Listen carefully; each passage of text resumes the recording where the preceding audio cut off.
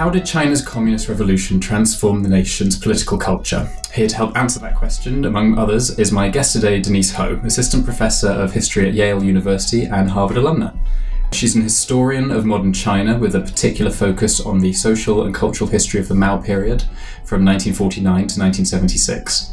Her latest book is Curating Revolution, Politics on Display of Mao's China, Cambridge University Press, which has been described by critics as a compelling bridge between institutional studies of mass campaigns and oral histories to reveal how the use of objects and exhibitions narrated the past. And as Elizabeth Perry said, it's chock full of new information gleaned from impressive archival, documentary, and interview sources. So Denise Ho, welcome to the Harvard on China podcast. Thank you so much for having me, James. So the genesis and focus of the book are the objects of revolution themselves, the Wenwu, displayed or curated during the Cultural Revolution. How did you first discover these objects and what drew you to them? That's a great question. I think there are different kinds of objects in the book. When you say the word Wenwu, so cultural relics or cultural things in Chinese, and cultural relics is the official translation, I think when people first hear of that, they think of what we might call antiquities, or things that you would find in an art museum. But the category of Wenwu in Chinese actually expands much beyond those art objects to include documents, buildings, and particularly important for my book, you also have the category of revolutionary Wenwu, so objects associated with the revolution, and that's one category I talk about in one chapter in particular. And then another category is what we might call artifacts or remnants of the past. And these are much more everyday, ordinary, vernacular objects that were used to teach people a lesson about China in the past, in this case, a very political lesson. Most people listening to this will be very familiar with going to a museum, and you in the book use the example of going to the Shanghai Museum, of seeing things on display. They're curated in a specific way. There's descriptions to help people understand what these objects mean. What is the difference between a museum like the Shanghai Museum or MoMA in New York and an exhibition in the Cultural Revolution sense of the word? Great question. One of the ways I try to frame the different kinds of exhibitions in the book is to think about exhibitions of the state in power and exhibitions of the state in revolution. And so the former exhibits or the former kinds of museums include places like the First Party Congress site, where the Communist Party was founded as a revolutionary history museum, and then something like the Shanghai Museum, or let's say the Palace Museum in Beijing, a primarily focused on art history museum that tells the story of the nation. That would be the context you describe. Going to an exhibit, seeing objects on display, perhaps in glass cases, looking at text on the walls, looking at paintings on the walls.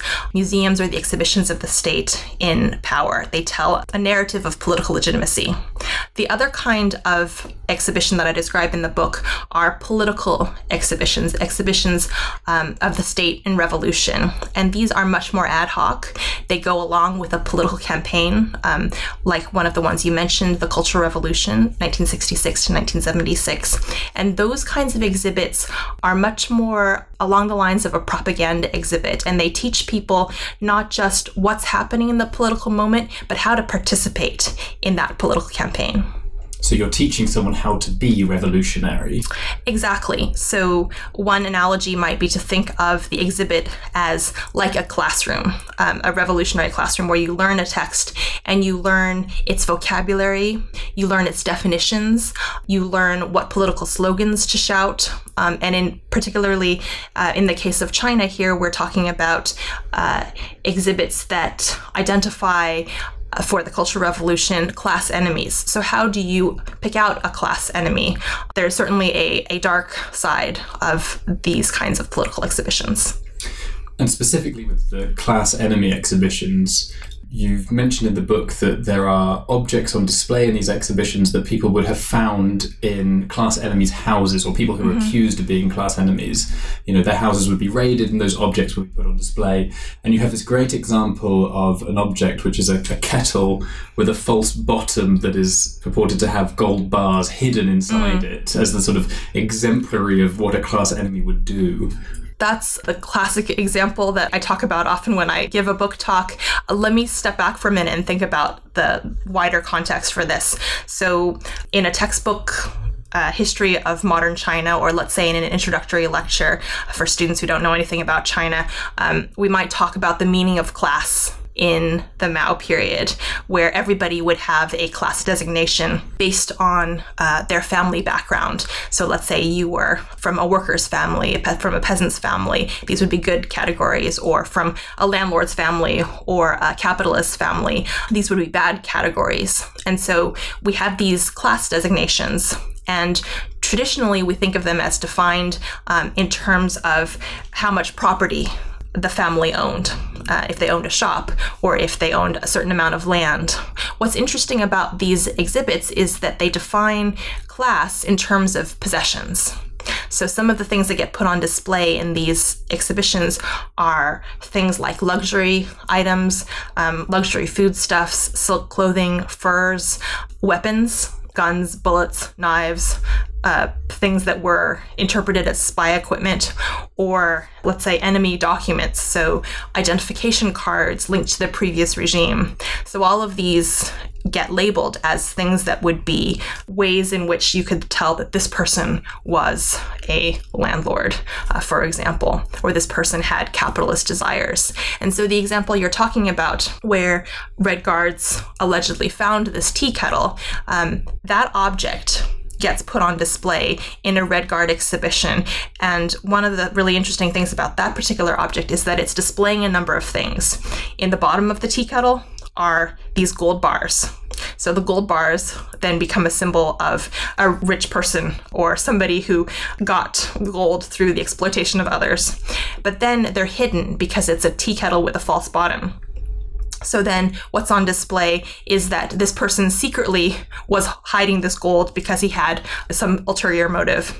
And then finally, the revealing of the teapot is on display, allows them to say that it was the Red Guards who found this, so this movement is correct. So there are a lot of different things happening with the display of just one object.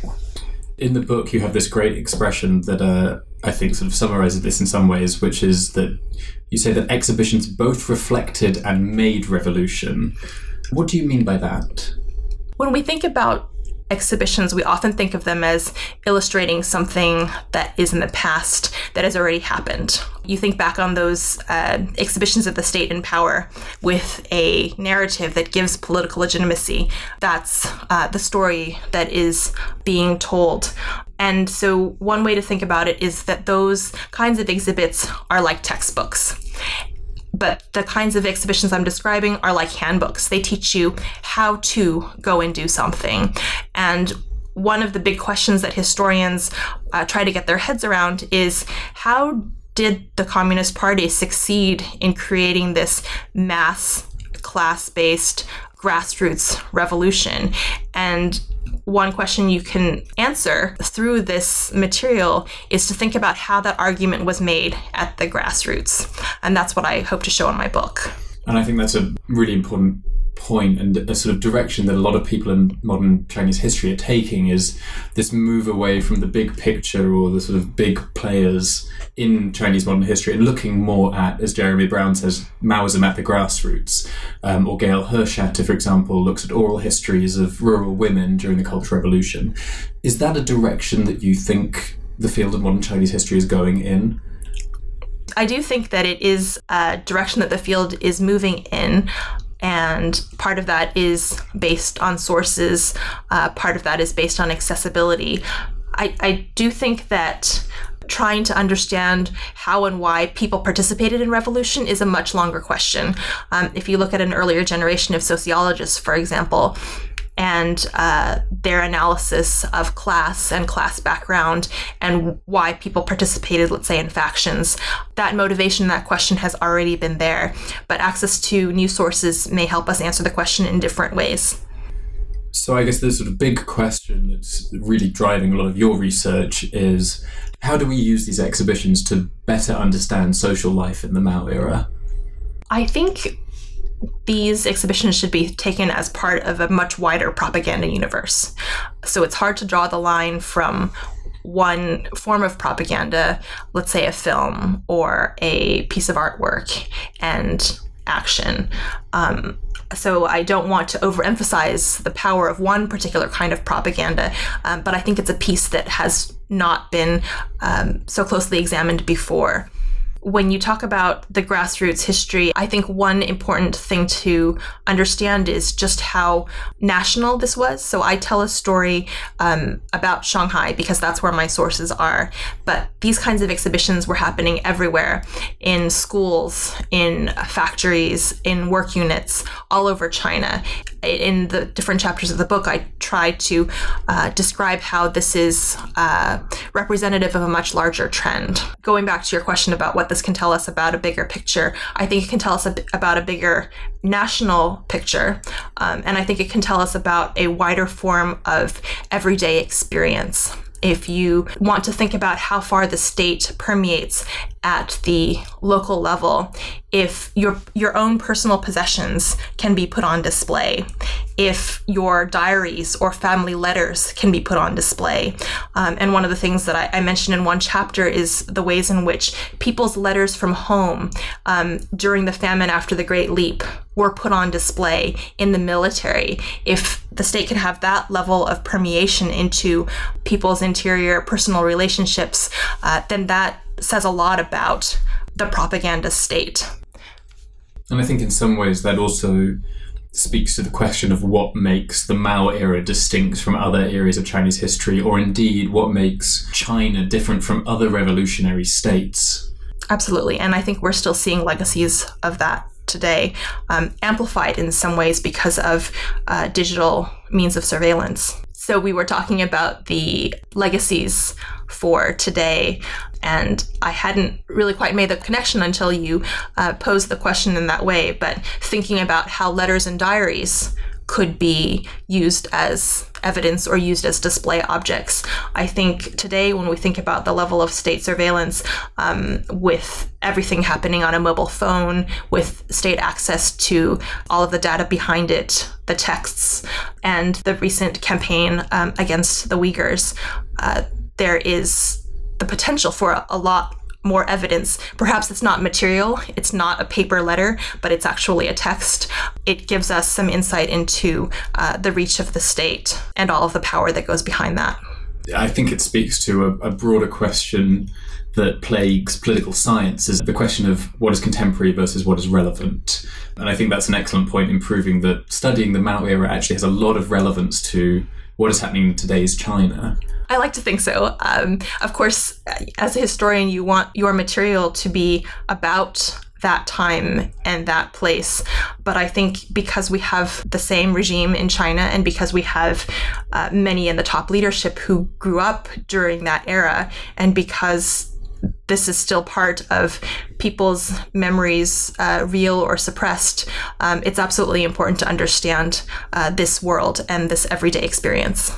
People who are familiar with the Fairbanks Centre will know that last fall in 2017, the Fairbanks Centre hosted the first exhibition in the United States of original big character posters, or Dazabao, from the Cultural Revolution era, for which you presented on our panel discussion. Perhaps you could start by telling our listeners what they actually are, but also how there's another dimension of this exhibitionary culture, or this sort of blending of the private and the public. So, reflecting on the exhibition that happened last year, Dazabao, or big character posters, are a form of political repertoire that has a much longer history. Some people trace it back to the early 20th century, and it is a way in which individuals or groups express a political opinion in a public space on large sheets of paper in handwriting. So it becomes like a big virtual bulletin board that is supposed to be grassroots. And when we usually think about Dazabao, we think of them as coming from the bottom up. But of course, more research shows that they are cultivated from the top down. People write them in groups. People get instructions on how to write big character posters. And one important link that I make in my research is this link between the exhibition and the big character poster. And that is that these exhibitions, we haven't talked that much about the way they're structured, but oftentimes they're denunciations of individuals, where you would have a table with some artifacts laid out on the table, and then behind it, a large sheet of board that would describe an individual and what his or her crimes were. And what's really interesting about the visiting of these exhibitions is that people came to what I'm calling new exhibitions, these class education exhibitions, and were often required to go back and teach it to their work unit, their factory, or their school. And so they would copy them down. And in the archival materials, it describes how that practice of writing down exhibition texts then turned into a template for writing big character posters, so inspiring the Cultural Revolution that came afterwards. I think that's one example of how in Mao-era political culture, different forms of propaganda echo each other. Not only echo, but sort of inspire emotion. And I think one of the really interesting points of your book is that you talk about the sort of emotive response that people were supposed to have. Yes. At these exhibitions. You were supposed to shout at certain times, and it's a sort of interesting counterpoint to histories of the Republican era, where it was, we're suppressing emotion and we're promoting rationality as a form of modernization. And this sort of seems to be an opposite of that. You know, emotion is at the forefront of curating and creating a modern China in revolutionary eyes. Yes, I think that is absolutely true, that mobilizing the masses involves emotion. Elizabeth Perry has an article about mass work. But I think the important thing to remember is that this is not limited to the Mao period. Certainly, the way in which people were inspired to think about revolution in the nationalist period often included very emotional displays, let's say, of revolutionary martyrs, because the nationalists were revolutionaries too. Rebecca Nedderstock, for example, talks about a replacing of superstitions or religion with a sort of pro-state version of superstition almost. You sort of switch your allegiance. And you see that in the Mao period as well. One chapter we haven't had a chance to talk about describes the exhibitions for children, teaching them what is superstition and what is science. And so students, our children in this case, were encouraged to replace so-called superstitious, we might call them religious beliefs. There's a fine line between superstition and religion, but replacing one set of ideas for another set of ideas. And here science takes on an extremely political cast. In the conclusion to your book, you use the example of a song vase as exemplifying how the same object can mean very different things at very different stages of its life cycle.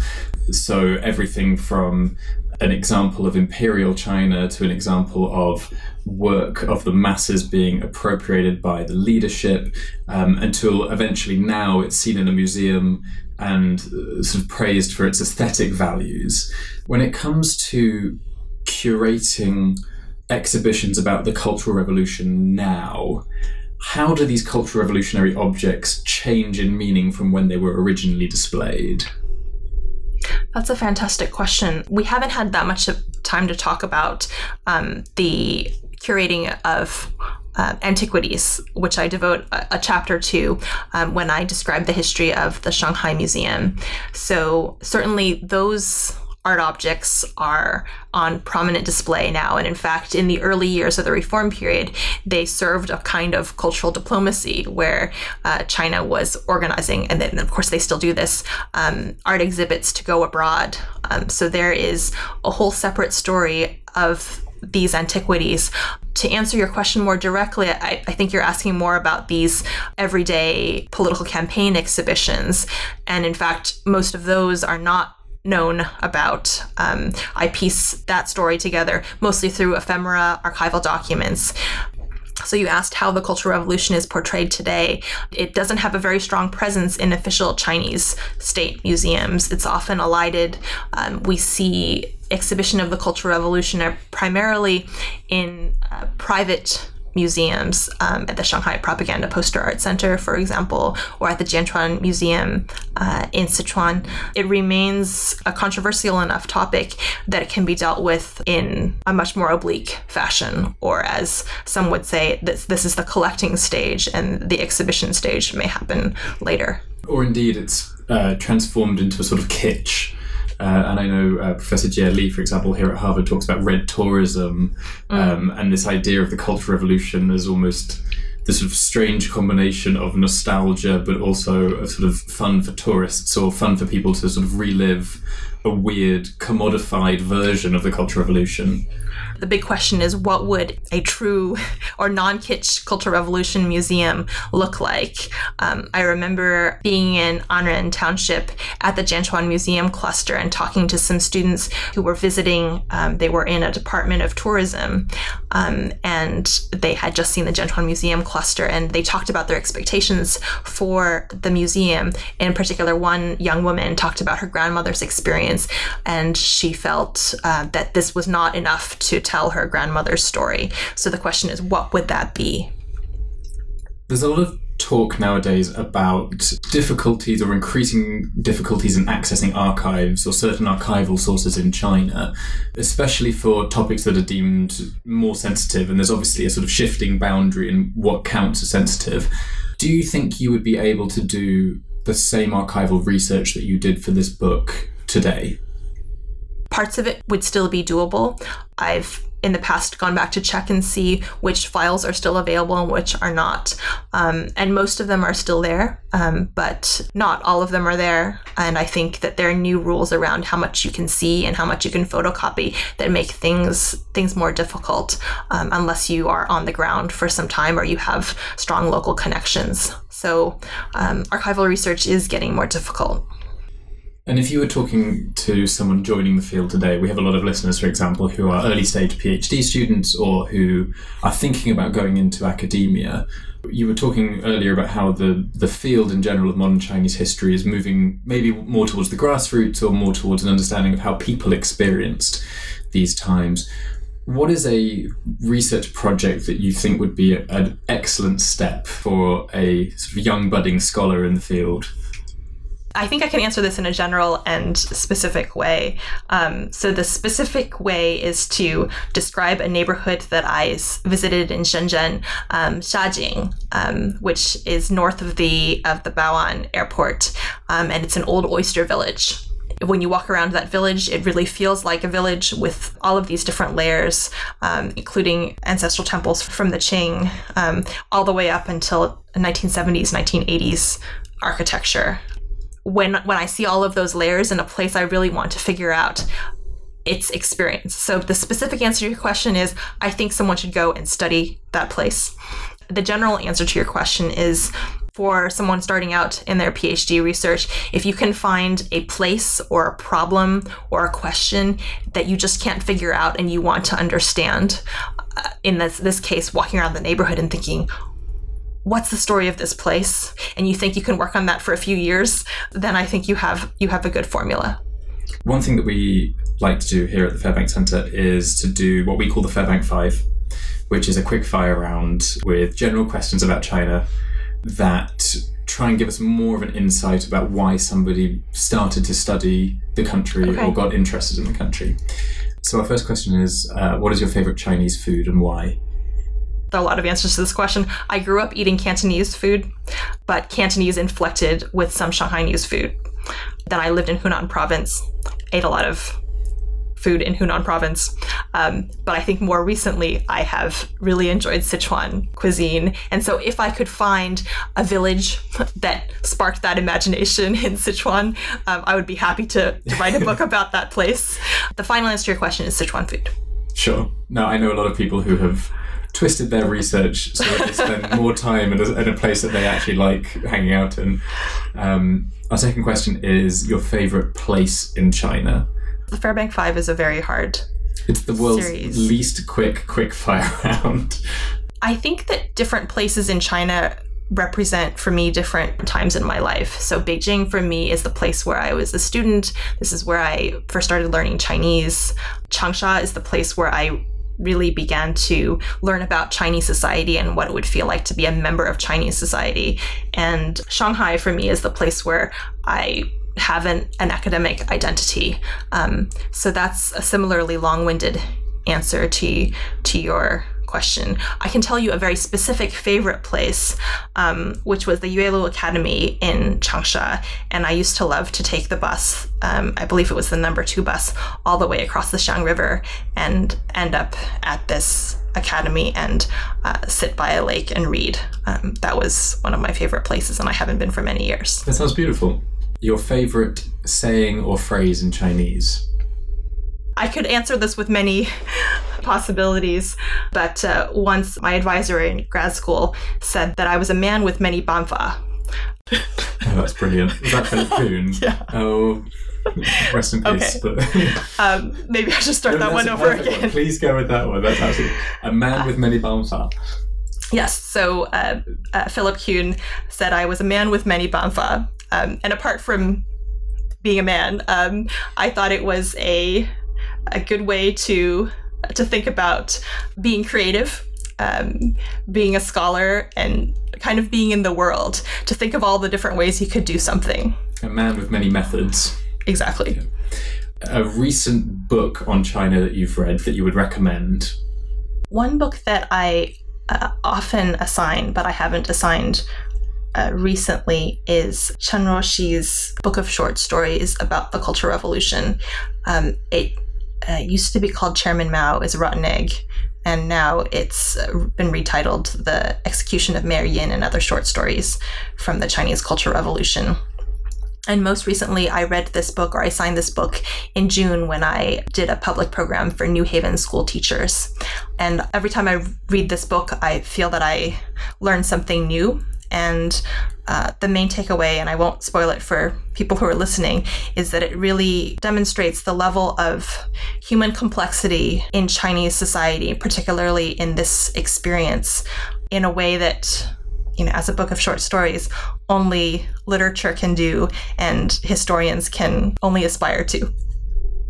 A class that you took or taught on China that somehow changed your thinking about the country? I had the privilege of being in Hong Kong and teaching on contemporary China. So there was no anthropologist that semester or that year, and I was asked to step in and teach a class about China today.